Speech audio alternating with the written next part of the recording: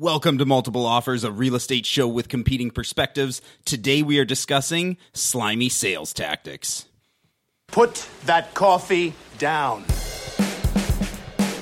If you're good at something, never do it for free. How'd you get the gig? Oh, they were hiring. It was only a 2-week course. I will sell this house today. What are you, some kind of real estate agent? Oh, he's a realtor. There is a difference somehow. This is Multiple Offers, a real estate show. It feels like a really long time since it's just been the three of us recording an episode. Guys, it's episode 23.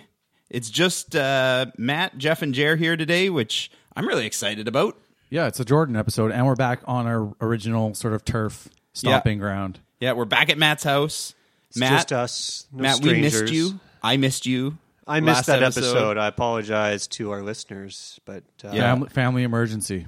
as Jer was not having that. No, he He's called like, me out. Do not try to make it seem like this is a big deal. Well, and you seemed like you were in a panic when I'm like, what do you mean you're not going to be here? And you're like, I got to get up to Tulameen. I got to do this. I got to weatherproof. Right. It snowed last night. So I feel like I have a bit of validation with my family emergency comment. Family property emergency. But it has been a while, and it's just the three of us now, and it's kind of our regular show routine because we've really been out of the routine with guests and sort of less real estate related topics and more elections. So this is cool. I'm looking forward to tangentially real estate related. Whereas today we're going full real estate. Absolutely. What's been going on with you, Matt? You know what was kind of on my mind as we talk about weather changing and all the rest of it is we did a couple open houses this weekend, and it was absolutely pouring rain Sunday afternoon. Pouring rain. And we did some opens at a number of listings, and they were not very well attended. And I never like to subscribe to the idea that weather really affects how many people come to your open house, because if they're interested in your property, they're probably coming no matter what. But we debate it back and forth. Were they first week on the market listings? No. Okay. Yeah. Because I had a first week on the market listing, and I had more people through than any open I've done in the last 2 weeks. Yeah. But we all know there's a lot of excitement in that first week. Yeah, right? First week is a big difference. So I just noticed that, and I thought to myself, okay, do I have to just accept that sometimes the weather does keep people inside or whatever it is, right? But I still feel like that the people that want to purchase a property and that are wanting to buy, they're not stuck in their house and saying, no, I cannot go see these properties because it's raining out, especially in Vancouver. I actually subscribe to the opposite. I get worried when it's a really nice day, especially when it's the first really nice day in a long time. Yeah, and that's fair too. So for exactly that reason, I try to not think about weather at all, right? Yeah. Because otherwise you keep saying, well, it's so nice out, people didn't come. It was so bad out, people didn't come. I mean, it was exactly lukewarm today, and people didn't come. And we'd be waiting to do open houses. Like, no, guys, not this weekend. No, it might rain. Yeah, let's try to get the weather forecast just right. Not the way to do it. I don't know, man. Jeff? I had, we all had a good week. The one thing that I thought was really cool is I did a deal with a couple that are listeners of the show, and you guys did a deal with the couples that are listeners of the show. Yep. Which was kind of fun. Always fun. And not to plug our audience too much, but off air, we all talked about it, and they were like the best clients we've ever had. So thank you, listeners. It was pretty awesome. Yeah. I mean, I don't want to spend too much time gushing over it, but it was a great experience, and happy that we both had success on the same week, so no one's feeling jealous. Yeah. I think he had a little bit more lead time, so we were a little bit quicker. But really? I'm just putting it out there, just so people, in the future, if anybody's... It was really weird when Jared came into my office and was like, when's your subject removal day? I'm like, why? And then he's just writing a day earlier. We're not competitive at all. We need this done by Friday.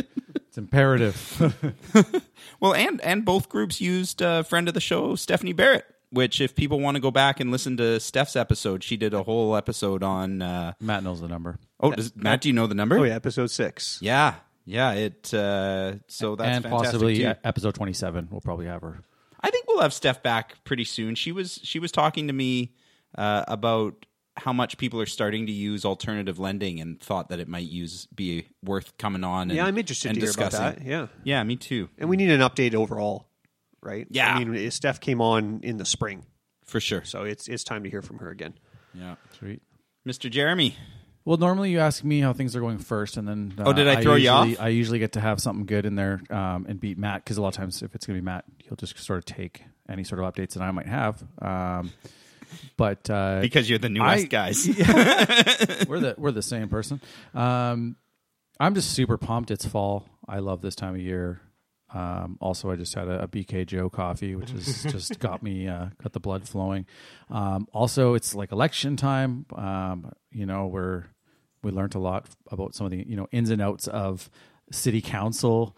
Learned a lot from the incumbents. Also learned a lot about the progressives. Which was interesting. So it's just been it's good. We don't always have an election, so it's lots of exciting stuff going on. That's it. Other than the new new buyers from the show that were amazing, as we mentioned. Cool. Well, today what we're going to do is something that we haven't done on the show before. We're going to talk about sales tactics, and I'll get into how we're doing that. But why don't we play our cool bumper, Matt? Now you want to get nuts? Come on, let's get nuts. You decide your own level of involvement. Well, I guess this is a case where we'll have to agree to disagree. I don't agree to that. Neither do I. Wrong. National debt. Wrong. You're an advocate. Wrong. With that money, Wrong. lost one. Very nice words, but happens to be wrong. You're listening to Multiple Offers, a real estate show.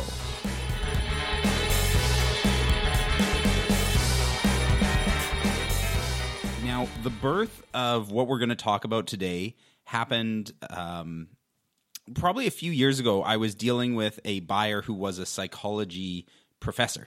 And while we were out looking, she said to me after the process was finished, you should really read this book by Robert Cialdini, who is a psychology professor, I believe in Arizona, called Influence, The Psychology of Persuasion. And what this book is it is all about why people buy, and it's actually used for the target of the book is the consumer, how to protect yourself against sales tactics. That's who it was written for. That is who it is written for. And I happily said to my client when she recommended it, oh yeah, I've read that. Salespeople all over the world read this book as a how to sell. Become this textbook for salesmen. Oh, it is a total textbook for how people persuade people. And this book has had a bunch of different names over the years. Right now, I believe it's called The Psychology of Persuasion. You can find it under Influence, Science, and Practice. Sometimes it's just called Influence, but they're all essentially the same book if people are interested. And there's 6 essential methods of sales that he goes through in the book. And I thought it would be fun because neither of you guys have read this book, correct? Correct. I have not. True. Okay, so I thought it would be fun to go through each of his 6 sort of fundamental sales tactics, talk about how these are applied in real estate, and just to have some fun with it, also apply a how greasy is this sales method. And a lot of them will be sliding scales. And Matt, you had talked about creating a scale. So what's our greasiest image? What tops the scale as the greasiest? This is disgusting. To me, it's a KFC double down. A KFC double down, which is, for those of you who don't know, instead of and I've had this once by accident, accidentally on purpose. It accidentally just fell in my mouth. They substitute a bun for fried chicken. It's like a fried chicken sandwich with 2 pieces of fried chicken. Yeah, essentially. Yeah. So, yeah, it's... how very American. It's quite greasy, and there's bacon on top. Okay. That would maybe be mine. So the double down. So we're going to call the ultimate grease factor a double down. KFC double down. KFC double down. Okay. Or a full pack of, like, thick bacon. But make up your mind. Double down? Consensus? I'm all over double down. Okay. What is the least greasy thing on our scale? Rice cake. Rice cakes. The worst, the driest thing. Okay. So we've got the double down. We've got rice cakes. Do we need a middle ground? Middle ground? Yeah, Uncle Jesse. John Stamos? Like from Full House? That's not food. Okay, you got to explain that one, Nat. Uncle Jesse had the greasy hair, man. He did have kind of... His hair was greasy. He had rocker greasy hair. But he still had a heart of gold, so he's not full grease? Yeah, he's in the middle. Okay. He's got the greasy appearance, but it turns out... And he could lean one way or the other, like him eating a double down. He might have a double down. Okay, fair enough. All right, so we've got rice cakes. We've got Uncle Jesse. We've got double down. Let's start on our first sales tactic. And this is something most listeners are going to be very familiar with. Cialdini calls this principle scarcity. And this is something anybody who's in sales, I think, will have had people discuss, of making the buyer feel like whatever it is they're buying could go away, they could lose it. And in the book, the example he gives is Tickle Me Elmo. So I don't know if you guys know this. I didn't know this before I read the book. Tickle Me Elmo was the way Tickle Me Elmo was introduced. And if we all remember, it was the first Christmas gift that was like, we've got to have this. Must have it and can't get it. And can't get it. So this was actually engineered. It was 100% engineered. It was a plot by toy stores who all got together and said, after Christmas, we have about 3 months where nobody buys toys. And they intentionally carried less of Tickle Me Elmo, knowing it was going to be crazy amounts of hype, knowing that parents would go, they couldn't get Tickle Me Elmo, they'd buy something else, but then they'd tell their kid, because they still want their kid to have a good Christmas, don't worry, when it's back in stock, we're going to get you Tickle Me Elmo. And so they got sales post-Christmas from Tickle Me Elmo. And that was the whole point. And also the fact that you couldn't get it, everybody wants what everybody else wants, just drove the hype even further. I did not know that about... Did you know that, Matt? I didn't know it was the first one. I didn't know it was yeah. Yeah, I mean, they've been doing it ever since. They do it. There's often. always one now. Nintendo seems to love it. When they first did it with the Wii every year at Christmas, they seem to run out of inventory. Yeah. Yeah. We just can't make it fast enough. Yeah, weird. So what does scarcity look like in real estate? So you want to talk... I think also it's a bit... You want us to sort of identify whether we think it is or not, or whether... Well, let's first discuss how this applies to real estate. And then we can talk about our grease factor afterwards. Okay. Scarcity. Can you use it in a sentence? An example... I'm totally kidding. Okay. I was going to say an example of scarcity would be... Seller's market. Not enough inventory. Yeah. And there's a distinction, too. Because there's real scarcity, which we often have in our market, where there really is not enough. Which was what I was going to say, is that we do have to preach that to people. Yeah, for certain products, and it's not us selling.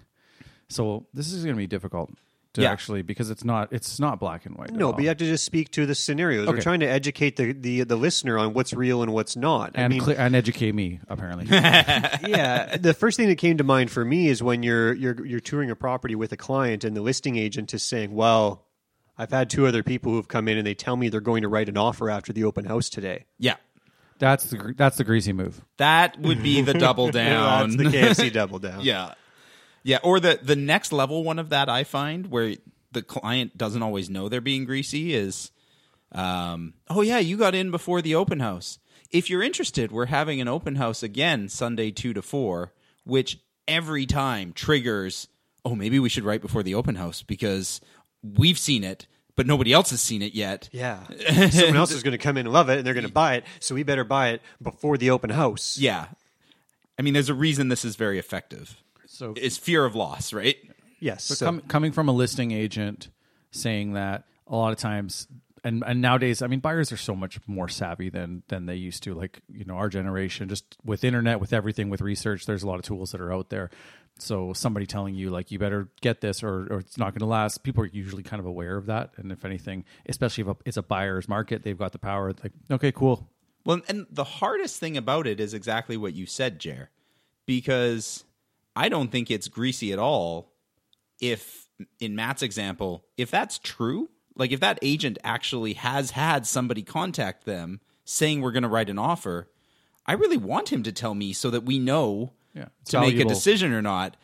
But if he's lying, oh man, is that a scumbag move? Yeah, and those are the ones where he's not quite saying, I have an offer written. It's, people have said they like it. Yeah. I had somebody through for a second showing earlier today. That kind of stuff. Yeah, you got to listen to the language. Yeah, it's not definitive. They're just trying to set you up, right? And hoping that you take the bait. Yeah. Without saying sort of black and white, I have received an offer that you would have to compete with. That agent may even know that isn't going to turn into an offer. Yeah. But they have enough information to say it may not even be true. They may not have been a second showing, but that's the fine line there of greasy salesman or not. And our clients need to understand, should maybe not listen so much to that and just focus on their own situation. So here's an interesting question, because I think the offer deadline is also a form of scarcity marketing. We will accept offers by this time. We've set a deadline when if you don't have it by this time, there's a good chance you're going to miss it. Do we feel like the offer deadline is greasy or not? No. I'm hoping for a little elaboration. I thought maybe somebody else would also have a yes or no opinion. I agree with you. I don't think it's greasy because if there are more than one person genuinely interested and you think that it's a property that's going to have that much interest, there's benefit to allowing people to prepare themselves to write the appropriate offer that they want to make. And if you do take a risk as a seller, because if it turns out that no one else is interested and you're standing there with just the one interested party, you've lost a lot of leverage. And I think something to note is that actually came from an innocent place. If things are picking up, market's picking up, ton of showings, most sellers don't even want to look at an offer anyways. Well, we should probably just wait. Let's at least get the open house. Came really early, and it became common practice that let's get everybody through, and then it evolved to you're not seeing it unless it's the open house. Well, and then which would you prefer as the buyer? And we're not seeing this as a tactic right now, but when the market gets hot again, it'll probably be a thing again. It sucks that you see a property and you can't write on it for a couple days. It also sucks that a listing hit, but you weren't on your computer. Somebody got in the first hour and they bought it before you even had a chance to get to see it. Both are tough situations for the buyer, and it's an either-or situation. If you don't wait for offers, that's going to happen. There's going to be a lot of people who wanted to see it who didn't get a chance. As a general statement, I'd like people to have the opportunity, both as a representative of seller and buyer. Right. The only other thing that comes to mind for me was scarcity on a very separate note that we're not really involved with on a direct level often is at the sales centers. So for pre-sales. Ooh, yes. Right. They play that hard. Yeah. The dots. The red Courtney dots. We talked about that in episode 17 with Courtney. Right? So she's our pre-sales insider. And we were talking about that, how they do create that scarcity to say, well, somebody else is interested in this one. I've put a red dot on it. But I can call you if it comes available again. Yeah. Or I had it happen with my clients where they said, somebody else is here and wants this. You must buy it now without your realtor, who won't get paid. Yeah. Because he's not here. But if you don't, there's somebody else who wants it. And miraculously, very funny situation 4 days later when my clients walked away, there was no one else interested. There was no one else knocking on the door. Scarcity is one of the more high-pressure tactics, I would say. Yeah, don't walk out the door. Yeah. Because someone else might buy it. And there's no accountability, too, right now to know whether that was true or not. Yeah, and especially in the sales center where kind of all bets are off, right? I thought last weekend there was a red dot. The red dot's moved. It's interested in another property. I mean, I often use that line. When we talk about properties that have an offer on it that's maybe subject to sale or something to that effect, or there's someone else interested. It's just like men and women out there in the dating world that when you have a wedding ring on, somebody else likes them. They're partnerable, so it makes them more desirable in a sense. So we're just throwing back to all our old episodes here, because which episode, Matt, was real estate is like dating? Oh, that was episode 4, I think. Sleepless in New Westminster. Early one. So to kind of recap, I think it's partially the language. If you hear a guy saying, like, I don't know, I had a couple, you guys seem pretty interested. I can throw you a bone here. I got another couple coming later for their second time, but if you write today, we can make something happen. Probably full double downer. Someone saying that I've got a second showing. I have someone who said that they're going to be meeting with their client. Yeah. Just a heads up. you guys might want to start thinking a little bit sooner, because we aren't waiting until after the open house. If something does come in, we will deal with it. A bit of a different way of approaching it, but yeah, for sure. Okay, well, unless you guys have anything else you want to add to that, I'm ready to move on to our next. So pillar number 2 is reciprocity. And this is something anybody who's ever been to a meeting at their office where somebody came to pitch them something and that person brought a box of donuts and coffee has experienced reciprocity.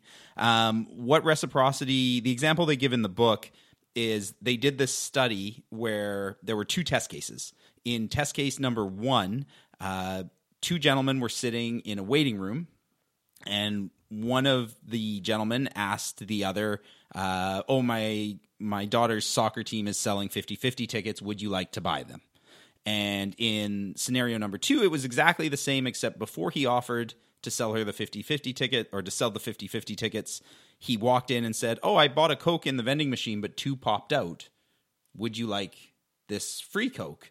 And not surprising, the guy who gave the free Coke sold way more 50-50 tickets than the guy who did nothing before he asked for the order. But what was kind of surprising was they polled everybody as they exited, and the people who were given the free Coke didn't like that guy any better than the people who didn't. They just felt a duty. Like, it's human nature when somebody does something for us to pay it back somehow. And that's what reciprocity is all about. So what does this look like in real estate? You've maybe thought about this more than we have, Jeff. You know, the funny thing about reciprocity that I will stall from giving an actual answer.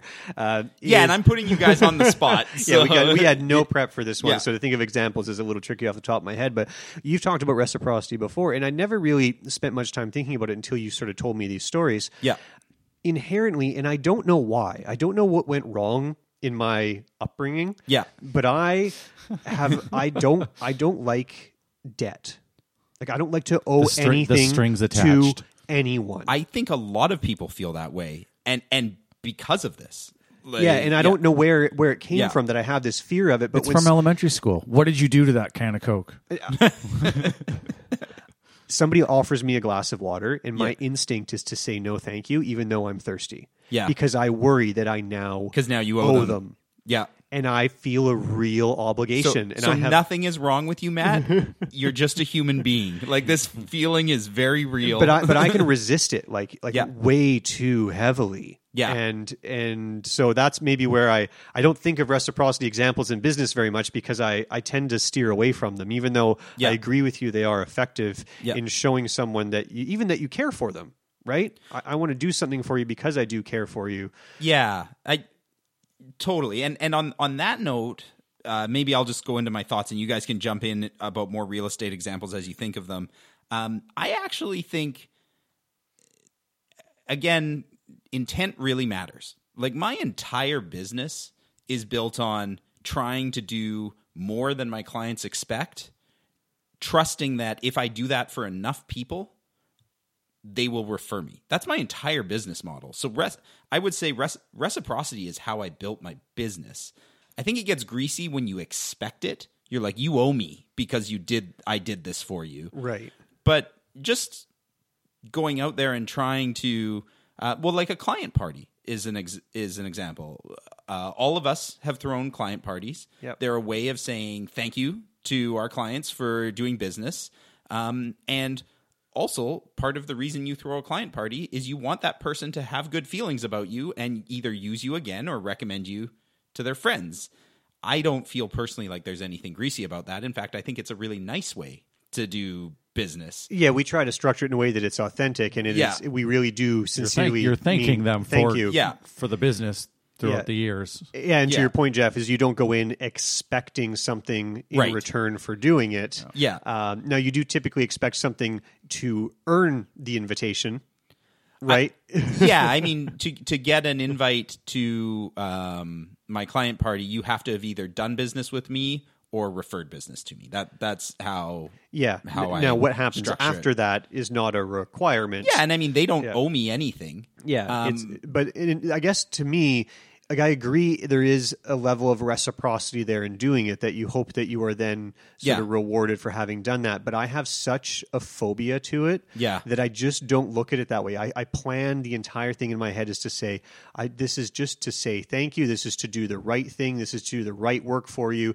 And in doing that, you will refer me. You will want to do this. But I guess I get worried about tangible objects or rewards, and I think reciprocity to me is only worth returning for work, for actual deliverables on the work side of things, not gifts.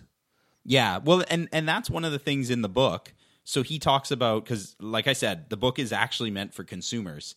He said the best way to defend yourself mentally, maybe this will help Matt, I don't know, is if you can mentally say that salesman bought me a coffee because he wants to enact reciprocity, that feeling of reciprocity in me, as soon as you kind of mentally acknowledge it, it lets you off the hook. You're like, I can choose to work with this salesman or not, but I don't owe him that just because he bought me a coffee, especially knowing that he bought me that coffee specifically trying to trigger this emotional response. Matt can't be bought by coffee or donuts. Understandable. It's not the way to Matt's robot heart. Yeah. and usually we see through, like, it happens, maybe it's not as the clear sort of example that you're giving is a technique you might see at other things, right? Like, switch to TD and we'll give you an iPad or whatever. But yeah, I mean, we get it at the office. Usually what kind of grinds our gears is when they say there's breakfast at the Monday meeting, and then it's like Tim and Hortons. There's a speaker, and then they're bringing muffins and coffee, which is not how I define breakfast. Barely continental. Are there any other ways that we see reciprocity in real estate?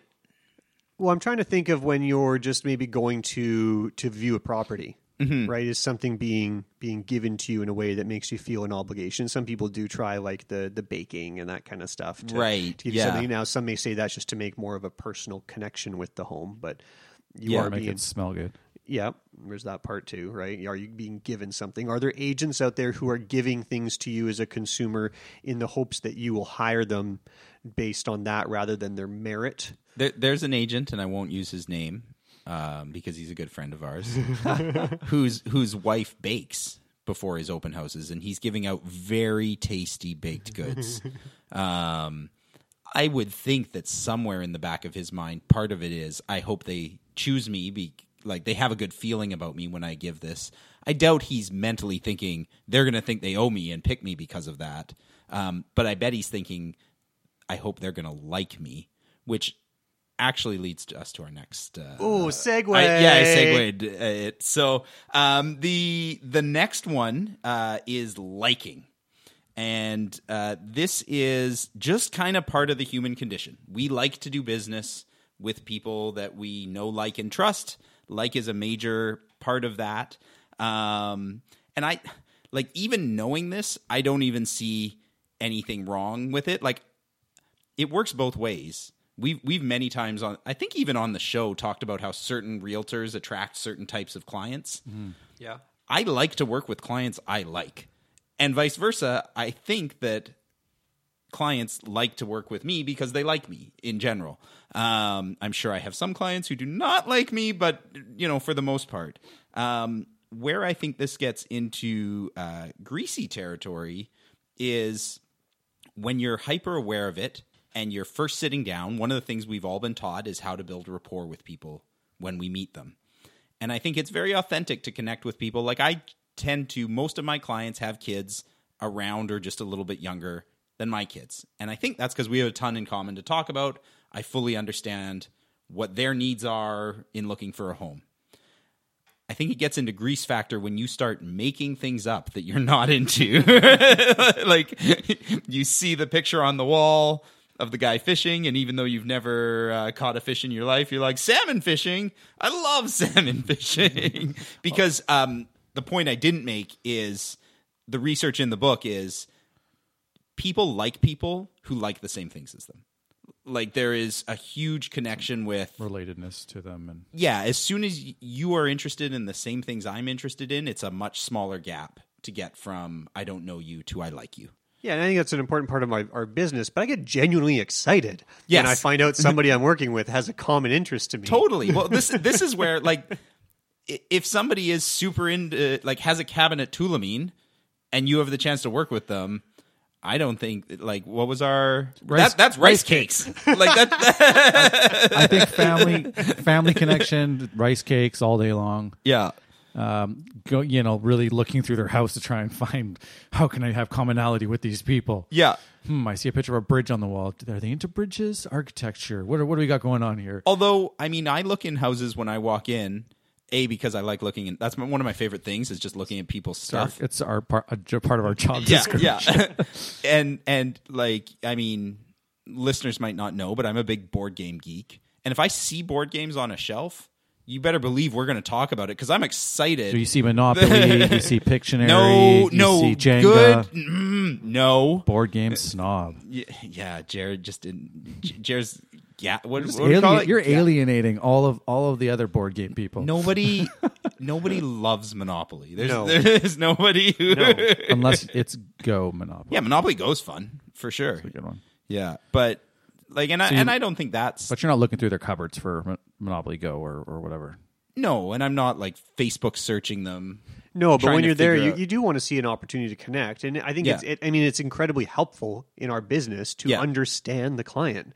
Totally. So if you can find something you connect with, then you can, because you understand that whatever it is, hobby or whatever it is well, you then have an easier route, a faster route to then understanding them. Yeah. Right? Because of that level of commonality, it puts you on a level plane, and then you've pretty much figure out kind of who they are. You know, if they're board game people, you start talking about games and you hear what kind of game they like. Yeah. Because you understand board games, you now understand their personality. Yeah. Right? If they say, I like Monopoly, you walk out the front door. I flip the table. I yell, you're wrong. Or if they say, one of my favorite games is Pandemic, and Jeff's a board game guy, and we know Pandemic is a co-op game, that changes your perception versus the people who refuse to play co-op games and want to play a cutthroat, 1-versus-1 type game. Well, and we're going to be spending a couple months together. So it's nice to have stuff to talk about. Yeah. Have you ever done a deal over a board game, signing contracts? While playing a board game? While playing a game. No, I have bought board games as like closing gifts. And we did the big party where we gave away a ton of games and played a ton of games. Yeah. That was fun. We should do that again sometime. So as a sales tactic, you want people to like you. Yeah, I mean, I don't know how you can be in sales. And I don't know which comes first, chicken or egg. Like, do you get into sales because you want people to like you? Or do you just learn that you need people to like you once you're in sales? But either way it happens, people liking you is a big part of sales. And specifically, I think every personality is going to have people who like them. The trick is finding your tribe. Right? Like, yeah, absolutely. Everybody definitely has a group of people who could like them. You mentioned chicken or the egg. Yeah. I will say that before I got in this business, which is like face to face. I was in sales before, but it was different. Yeah. My philosophy and personality in life definitely changed. Like, I improved for the better. Yeah. I was an angrier person. I definitely walked around with more stress, and I had a shorter fuse. I feel like that even applies to Matt just when you first joined the office to now. I feel like you were a more stressed person when you joined the office. Yeah, I've learned to just kind of let a lot of things go and enjoy what's happening. Jared, you've worn off on he that. also, yeah, I mean, and he's listening to less punk music now, which has probably helped. a little less gangster rap, but for me, I've always needed people's acceptance. That's it. Yeah. Change and. So even when you lose someone, like not a client, but someone you're trying to get, and then you realize that they went with Jeff or something, it just hurts, You cry a little bit. Matt, what happened? What did I do wrong? But you don't want to screw it up, so you learn to be more likable, and it was a learned trait. But in the end, I am a much happier person. Yeah, I enjoy more people more. I enjoy a broader sort of range of personalities. Yeah. And I'm virtually never upset now. I mean, I get annoyed by things, but I don't get like angry. You're not losing it. Yeah. You were. Can brush it off pretty good. So where do we put this one on the scale? Is this, as long as you're being honest, this is pretty... Even if it's a little, what did we call it? Melba toast? What was is the rice cakes? Rice cakes. I think as a tactic, it's mostly rice cakes because it's hard to trick someone into liking you. And it's kind of harmless, even if it does go to like John Stamos, Uncle Jesse mode. Yeah, it's still, you're just trying to get someone to like you. You're not necessarily like a real greasy move is potentially to the detriment of the consumer or the client potentially. The super greasy version in the book is this guy who, and I forget his name, he was the #1 car salesman in the States for like 5 years in a row. And he wrote a book on sales called How to Sell Anything to Anybody. And it's step 1, walk in, ask them where they've traveled to. Step 2, no matter where they say, be like, oh, I was there. That was amazing. Like, so there is a greasy way. Yeah, I mean, I think if you're lying and being deceitful, I guess it's just how are you actually connecting with somebody? Or because our relationships go so deep, like you said, we spend 2 months together. Yeah, you can't fake it. When I was traveling in Japan, I'm like 15 on a cultural exchange. I've been there. You've been to Japan? It was amazing. Oh, yeah. Oh, I see what you... And you know what? Food. Immediately I was like, oh, Jared and I have something to talk about. Well played, sir. You need to read the book again. I went to Japan on a cultural exchange, and I think my host dad was really disappointed in me because I wasn't a sports kid. And like he's like... And I think he wanted... Like he's like, tell me about hockey. And I'm like, I don't play hockey. He's like, oh... You play football? I'm like, I don't play football. And we just went down the list, and I could see him getting sadder and sadder. He was a traffic cop, and really nice guy. And he finally got to golf, and I had played a little bit of golf. Like, I took golf lessons. I was a junior member, or I wasn't a junior member. I was almost a junior member. My dad tried to make me a junior at Vancouver Golf Club, and I just wasn't into it. But I knew enough about golf that I could talk about it. So I just decided, like, for this guy's sake, I'd be like, I like golf. And then we had a big, long conversation about golf. And I was like, whew, I did it. And then he woke me up at 6 a.m. And he's like really excited. He's like, get in the car. And we drive out, and he doesn't tell me where we're going. And we get to a golf course, and like not a course, a driving range. And he's like, teach me. And I'm like, oh no. And I'm trying to remember every lesson I've ever had. And I crack one, and it goes. Like I hit it really well. I'm like, I can do this. And then for the rest of the day, I couldn't hit one more than like a couple feet. And then finally he's like, well, let me try. And he just nails one. And he looks at me and he goes, Jeff, big liar. I'm big liar too. And he totally knew how to golf. And then, but I mean, I felt that pull of like, I need to relate to this guy on some level. Well, he was trying too. Yeah. Oh, so yeah. hard. Yeah. Find something relatable. Yeah. Oh, poor guy. Yeah. And then he took me on his motorcycle, and that was really fun because in small town Japan, when you're the traffic cop, you do whatever you want. Okay, so we've talked about scarcity, we've talked about reciprocity and liking. Now the next one is authority. And the classic example of this is, they talk about it in the book Influence, and I've read about it in a bunch of other books, this experiment that was done where guy's in a lab coat, guy being experimented on is in the room. He thinks the experiment is a guy sitting in a chair, and he's supposed to turn a dial that administers pain. And it's actually an actor in the chair. There's no pain happening. But they test somebody in a lab coat telling him to do it, and chances are, if the guy's wearing a lab coat, most of the people, or at least the majority of the people, were willing to increase the level of pain to the point of torture. Right, there was like a red line, right? Like the super pain zone. Yeah. And they would go past the line. They would go there if somebody wearing the lab coat was, and not even identified as a scientist, just the coat, right? What does authority look like in real estate?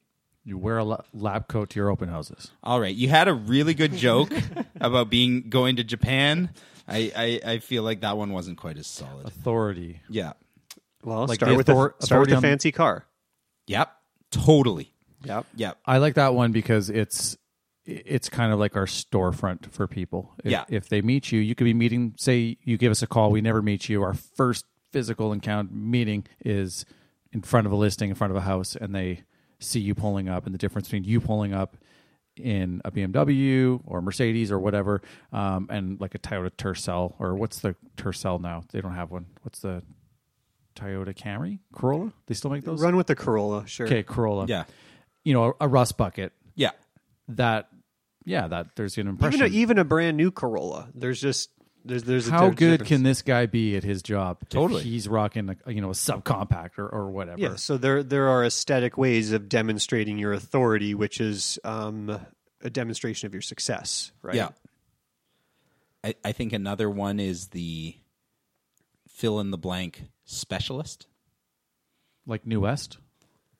Well, let's get a little bit more specific, like the luxury specialist. Oh, yeah. Or the Queensboro specialist or whatever. Matt's right? Counter, I think.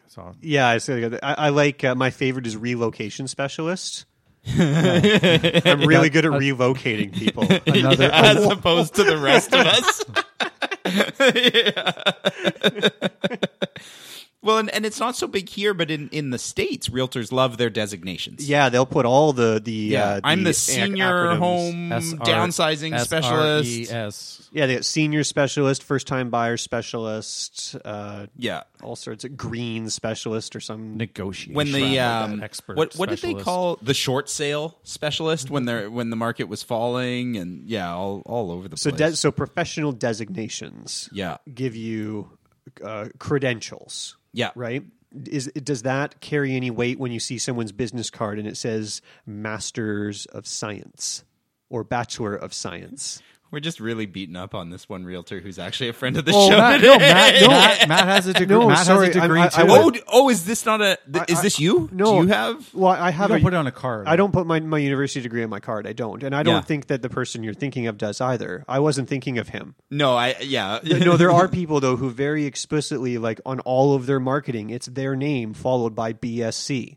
Bachelors of Science, right? And things like that. Things that are clearly not very related to real estate. That's why I don't put my Bachelor of Human Kinetics on my real estate card. I don't put film school certificate on my real estate card. But it is a credential. So they're using it as an attempted authority. Now, is that part of this tactic of authority to say that at least I have a credential? I think the goal is the authority goal.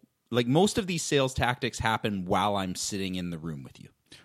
This one is setting the table. Right? This is before we've even started. You already are thinking of me as the authority, and you're going to listen to what I say. And I think putting a designation on a card is totally that. Well, we get and this for real estate is, I don't know if this is true for other sort of sales or other things, but we love pats on the back. Whether it's your brokerage patting you on the back for some diamond platinum club, your real estate board. Totally.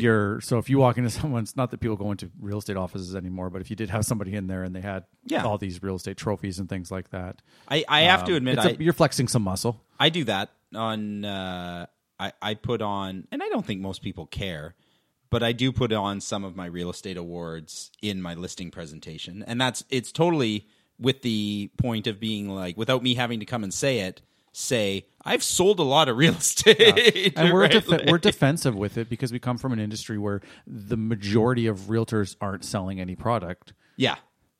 But everybody wins an award. Like every brokerage, every entity in real estate has a way of making sure that everyone working under their umbrella gets an award because they understand that giving them an award gives them an opportunity to sell their authority when trying to get new clients, right? So absolutely that's part of it. So from a consumer looking at that, and I want to, I'm working in real estate and what's greasy or what's not. Yeah. It's when these designations and awards are on there that actually don't apply or are not very very significant feats. Yes. I don't think it's greasy or anything. It's probably just rice cake because the public doesn't know the difference between a platinum or a diamond. That's my concern of why it's greasy, though, is that if you won the lowest possible award that you could get. Right. You won the I sold one house this year award. Yeah, but they call that, whatever it is. Bronze level or whatever. But they give every one of them a nice name. Yeah, that doesn't sound like it came in second or third. Yeah. There's like President's Choice one, like for like the Sutton brokerage has a different sort of weird stuff I don't even know. heard of. Every That's brokerage the funny is thing different, too. Is right? Too. I know what Remax's awards mean. I have no idea. When I see friends from other agencies posting their awards, I'm like, I don't know if that's good. I don't know if it's bad. Yeah, and we don't know. And that's the greasy part, is that it might be like you got that award just because you made it through a whole year in the brokerage. Yeah. Right? And now you have an award, and the consumer sees that and says, look, I am hiring an award-winning agent. Yes. So hanging your hat on that as an advertising model to convince people to hire you, to me, is greasy. Yeah. Because they're being sold, it's somewhat fraudulent to me, right? Yeah. And that falls to me this voice of authority saying I'm a top selling agent or I am number one. And I always laugh that somebody used to give this example of this one agent who'd say like I'm number one agent, and then you'd put an asterisk in the week of that says like on Edinburgh Street for the second week of September. Yeah, Edinburgh Street.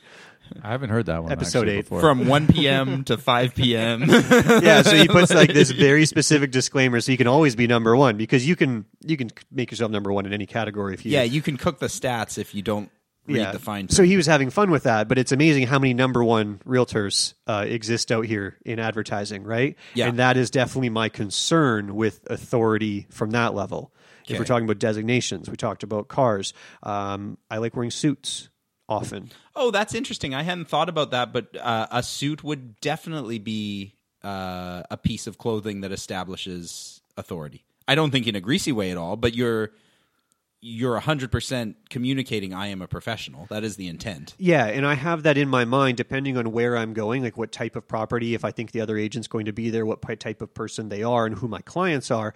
I always like to be, even if it's only half a level higher than my clients, and typically on par or somewhere sort of in line with the other agent. Yeah. So that I fit in that hierarchy as far as and then you formality. show a $2 million house and the guy's wearing flip-flops. Yeah.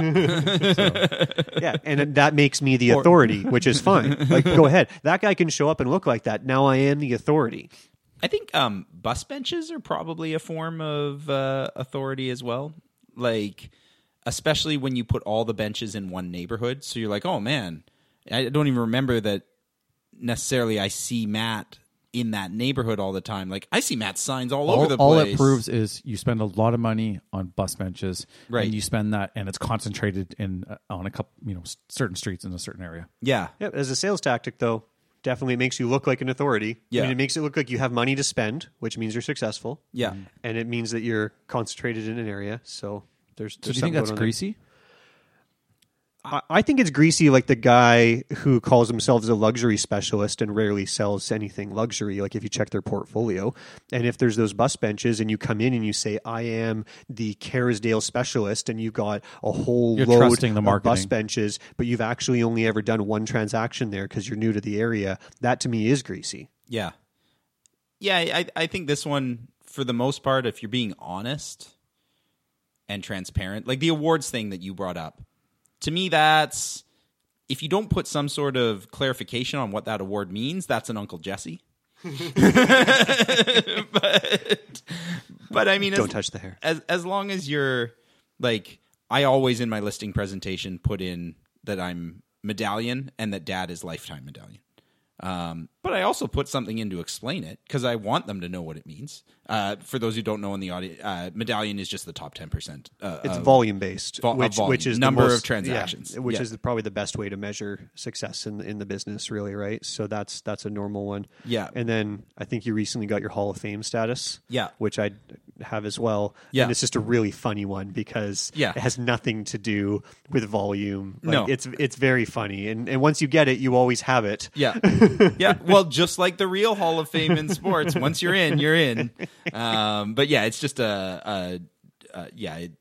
I actually don't like talking about the Hall of Fame one as much. Neither do I, but I had to bring it up because the name is ridiculous. Yes. it is not commensurate with what the award represents. It's misleading. It's completely misleading. It makes you sound like you are an all-time, success favorite, and it's broken. Yeah, and it's just a matter of, for the audience who's like, well, tell me already. Yeah. It's just about commission earned over the career at RE/MAX. So if you've been in real estate for 20 years, but only at RE/MAX for 2, it's going to take you a little while to get your RE/MAX Hall of Fame. Yeah. So, what's number 5? Number 5 is consistency. And this one, the title doesn't actually explain what it is very well. So, as human beings, the theory is essentially that we like to be consistent, and for the most part, human beings like to be as true to their word as possible. Most of us really hate hypocrites, and we don't like to see ourselves as hypocritical.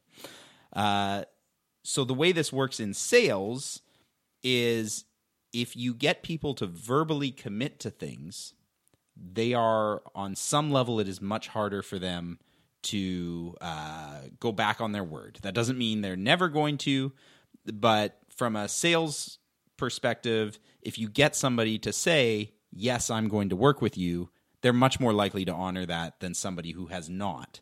Sort of implicit commitment versus... Yes. And then where I would say we start getting into Uncle Jesse double down territory is the more we commit to things, the more likely we are to commit to other things. So the sales tactic is get a yes on something small, get a bigger yes, get a bigger yes, get a bigger yes, and then all of a sudden you've signed a listing. So that's the encyclopedia guy at your door saying, "Do you folks, you look like you care about your children? Would that be a true statement?" Yes. Yeah. and you feel that you value education. Yes. Yeah. Yeah, if I had something that would help you with that, would that be something you'd be interested in? Yes. and on it goes. Yeah, and it's been a long time since I've read this book. I couldn't remember what his exact example was, but it's what Jared just brought up. The 3 yeses is the sales... Getting to yes. Getting to yes. Totally. Usually if a salesperson's asking you, would that be something you'd be interested in? your red flag. Danger. Yeah, I mean, I'm the guy, and you guys have been around when I get the cold calls. Oh, I love when Matt gets cold called at the office by a sales guy. What if I told you I could increase your leads and increase your business? The guys who are calling realtors are so bad, too. Like, do you want more listings? And every time I'm like, no, I'm good. No, I don't want more listings. I know what you're doing. And that's what I think, but that's what Matt really says.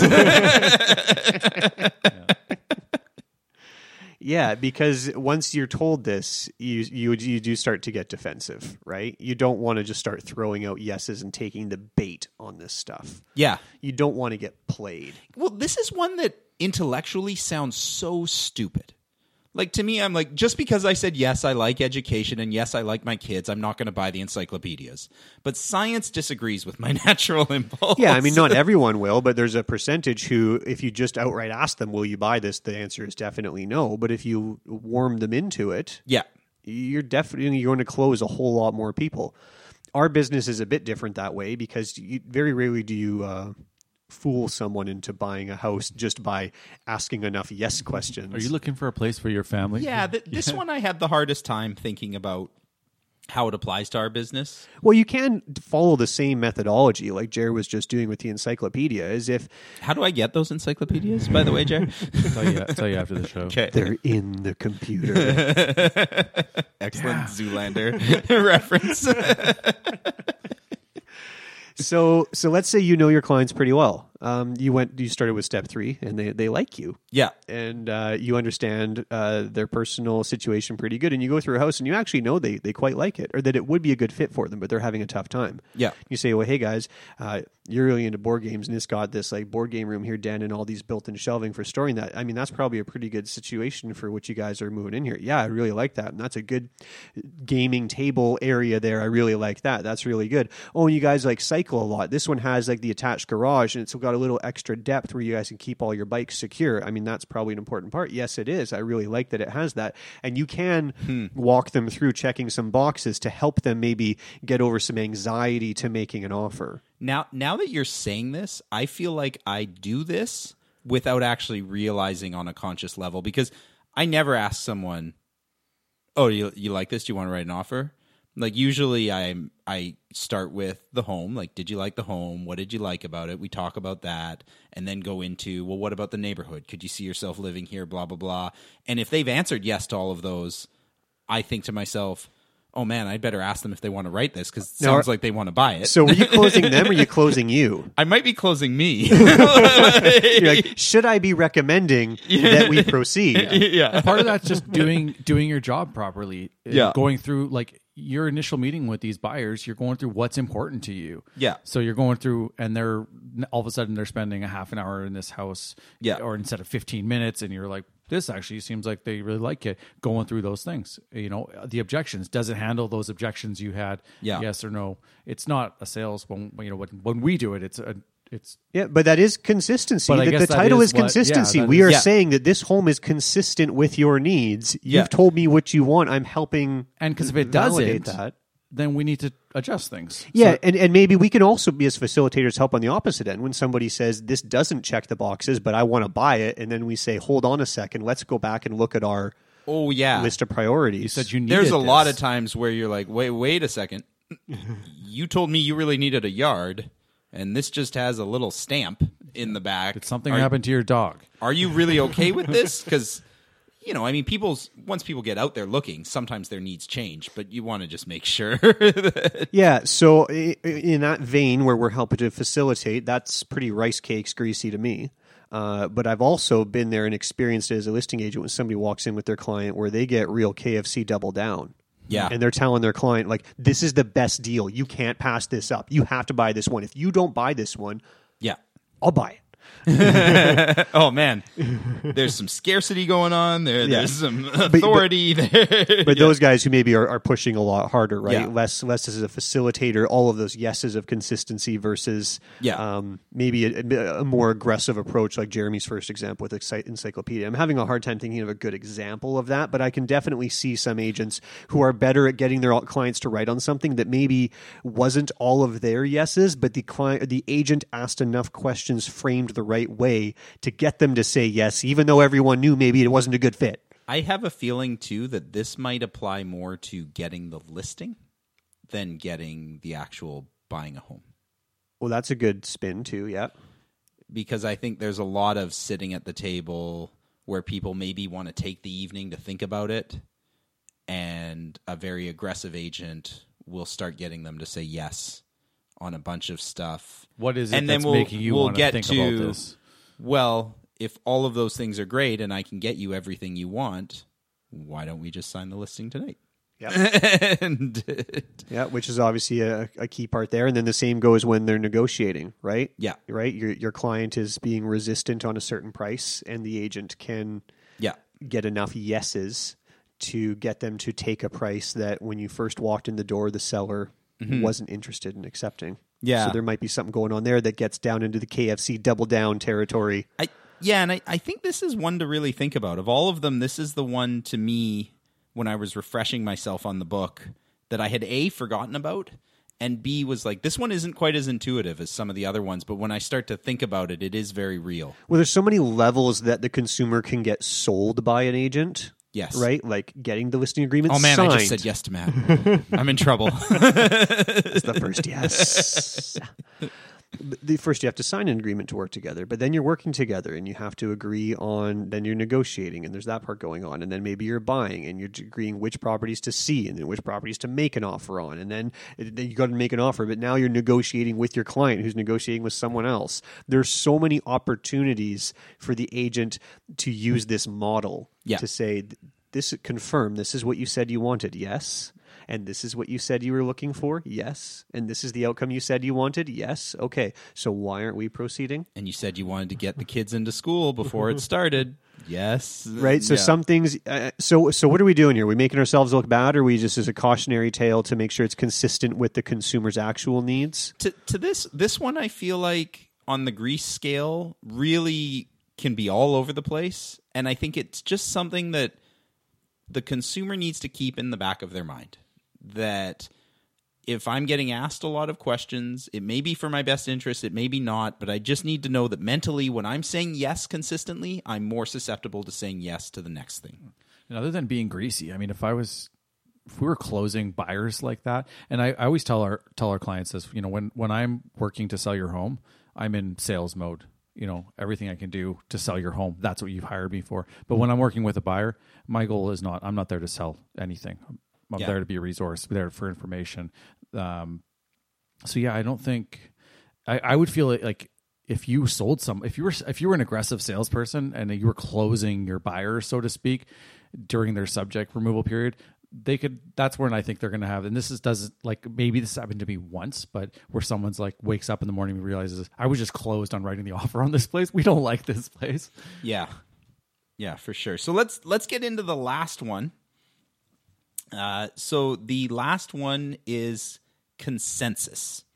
And essentially what this boils down to is that we trust our friends and people we actually know more than we trust science and polls. An example of this, which was not from the book, because I can't remember the example from the book, but would be if you go on Rotten Tomatoes and the movie you want to see... Maybe I can find the example from the book. Oh, you got it there? I've been hanging on to that one. one. Matt was doing some homework. No, I've actually never opened it. But you've owned it before we planned this episode? It's my wife's book. Oh. She's read it and loves it. Yeah. Told me about it. Yeah. I've never opened it. Nice. But I thought, you know what? Yeah. I'm going to have this on hand just in case. That was a good little reveal. That was some good radio there, Matt. For those not listening, Matt just pulled out the book as if from nowhere. Surprise. Do any of the techniques sort of ring true, sound familiar? Has your wife been using them on you? Yeah. How often does Liz get 3 yeses before she asks you what she really wants? Okay, so back to consensus. So my example would be, you want to go to a movie and you look up on Rotten Tomatoes and it's got a terrible score. And for those who don't know, Rotten Tomatoes collects all of the reviews on the internet and puts them together. So this should be a very reliable source. Mm-hmm. But then you walk over to your friend Jeremy and Jeremy is like, oh, actually, I really liked that movie. And the human condition is to weight Jeremy's opinion higher than those hundreds of reviews on Rotten Tomatoes. Really? My opinion? If I like you. Oh. And I think you have similar tastes in movies than me and whatnot. Not board games. Sure, yeah. If you we like the same games. If you liked board games, this would be. I love board games. Avid board game. If you player. liked playing board games, correction. love playing. Okay, I like watching people play board games. So, to me, I think the biggest real estate example that jumps out in my head is either the referral or testimonials. And the modern version of this would be Google reviews, Facebook reviews. Yeah. Like that's... And I don't know if this is greasy at all. I don't know what the greasy version of this looks like. Like, is there a greasy version? I guess if you're paying people's friends to say nice things about you. Like... it's online reviews. I feel they're pretty credible. I don't know if you see a restaurant or something, and if it's below 3, you're probably not going there. I think even if you said it was good, well, that actually, the flip side, like restaurants is a perfect example, because if I get bad reviews on a restaurant, but one of my friends says they liked it, I'll go check that restaurant out for sure. My concern with this about real estate is when someone is told, like, oh, you have to hire my realtor, they're the best. Yeah. How much context does that person have to know that their realtor is the best? Yeah. I get it. You hired the realtor from your perspective, you had a good experience. Well, but if you've only ever had one experience, how do you know they did it right? Yeah, I mean, the best is obviously hyperbole. What they probably do know is that they felt well taken care of, that they probably felt like they had their best needs at heart, and probably they're a good judge of whether or not they can trust that person. Whether they're the best is... Well, yeah, the fact that they're an advocate for this person, unfortunately, I've seen it where many times an agent, they come in like, oh, no, I was told to work with this agent. You know, my friend said that this is definitely the person to hire. And you're like, this is absolutely the wrong person to hire. Yeah. This agent is not qualified from 3 different perspectives. You know, your friend I know is trying to help you and thinks that this person is a good fit, but they're wrong. Well, and this is where it goes to in the book is on an individual level, we're not always correct, but we tend to trust our friends more. Yes. So I don't know Yeah. if there's a way that we as like realtors leverage that to dupe the consumer. I think the consumer has probably done a disservice from this perspective, just from their friends who, granted, don't have enough experience in real estate to know why one agent is better than another. They're just saying my experience was good, and so the person looking for an agent says, well, my friend who I trust said they had a good experience. I even had somebody say to me once, I'd rather get screwed by an agent that was recommended to me than by like a stranger. Like, he just assumed that every realtor was going to screw him over. What a weird statement. Yeah, but that because he didn't hire me, and he hired somebody who was brand new. Yeah. Had no idea what she was doing. I watched the transaction, completely screwed it up. Yeah. But his language to me was, well, Matt, I mean, it looks like kind of you know what you're doing around here, but I'm going to get screwed either way. I'd rather get screwed by someone I know than someone I don't. Wow. You know, so and that they is- don't know either, right? To them, it was a good experience, but they have no idea that that's not how it's supposed to go. No, they don't know that their agent didn't do a bunch of showings or was poorly marketing their home or categorized it wrong or whatever. People don't know the parts that were missing. They just know it was fun. What a fun experience, but it wasn't. Yeah. So that's where maybe this to a consumer could. I mean, but the thing is, our listeners, as we do this show more and more, and we're getting more engagement with our listeners, are the analytical type who aren't going to get caught by just one person's opinion. You are suckholing so bad right now. I'm being sincere. No, I know. I'm just giving you a hard time. The type of people who are listening to this show are doing their homework. Yeah, the person who decides to listen to a weekly real estate podcast is probably not the guy who hires the realtor who's been in business for 2 weeks. Well, they don't just accept that somebody hands over a name and they say, cool, I'll hire that person. I trust you. They're going to do a little more research. You know who I've realized has more authority right now than anyone? Just going back for a second. The mommy groups. They do. There is so much power in the mommy groups. Yeah. Well, none of us can join. We are not allowed. Not allowed. Yeah. There's a ton of power in those. Yeah. When people see recommendations in there, they're all over it, The right? gospel. Yeah. And the same risk is at hand there, hiring anyone, even if it's just a painter.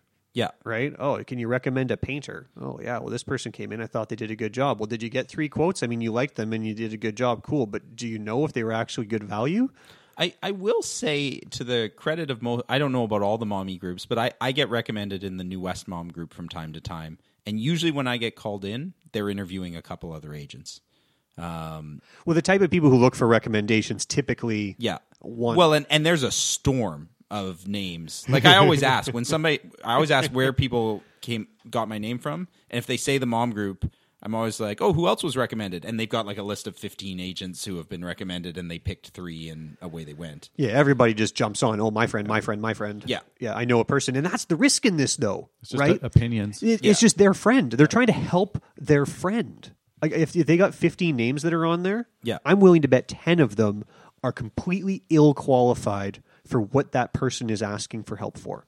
I would think that's fair. In the mom group recommendations, I would say probably a third of the recommendations are usually like names that consistently work in New West. But there's always some, and they don't usually get called. So, I mean, these people are doing, but there's always somewhere, because Rachel's in the group, and sometimes she'll be like, hey, you got mentioned in here. And then when I scroll through, I'm like, I don't know that dude. I don't know that dude either. Who's that lady? That's the part that's kind of making my blood boil about this, Yeah. right? Is that somebody is coming out there and advocating for this person, and they're not a good fit. right? But as a sales tactic, Yeah, like it and works. we put more weight on it for some. Yeah, proven we do, and that's why we want to gather our Like a testimonials. recommendation made on an individual level is more valuable than a Google review. A Google review. So would it be a total Uncle Jesse eating a double down if Matt or I tried to get our wives into this mommy group so that local other New West agents get to be plugged? Is that greasy? Well, you guys do come up already. So Aw. yeah. Thanks, mommy group. Big fans over here. My wife is not in the mom group, so I'm not getting that intel. Yeah, but because Rachel has from time to time recommended me, and whenever she throws that in there, I always tell the person, because Rachel and I don't have the same last name, and I don't want them to find out.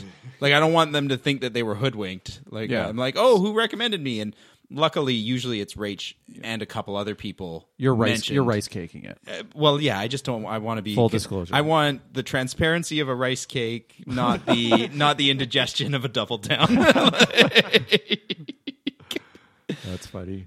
Okay, so those are our 6 weapons of influence. I hope the listeners got a lot out of that. I had a lot of fun talking about this stuff with you guys. That was a fun one. Nice break from the politics. Yeah. And speaking of which, next week we will be back with a little bit more politics. I'm really excited. Matt, who are we having on next week? The mayor. He's going to come to my house. Wow. Sit in my dining room.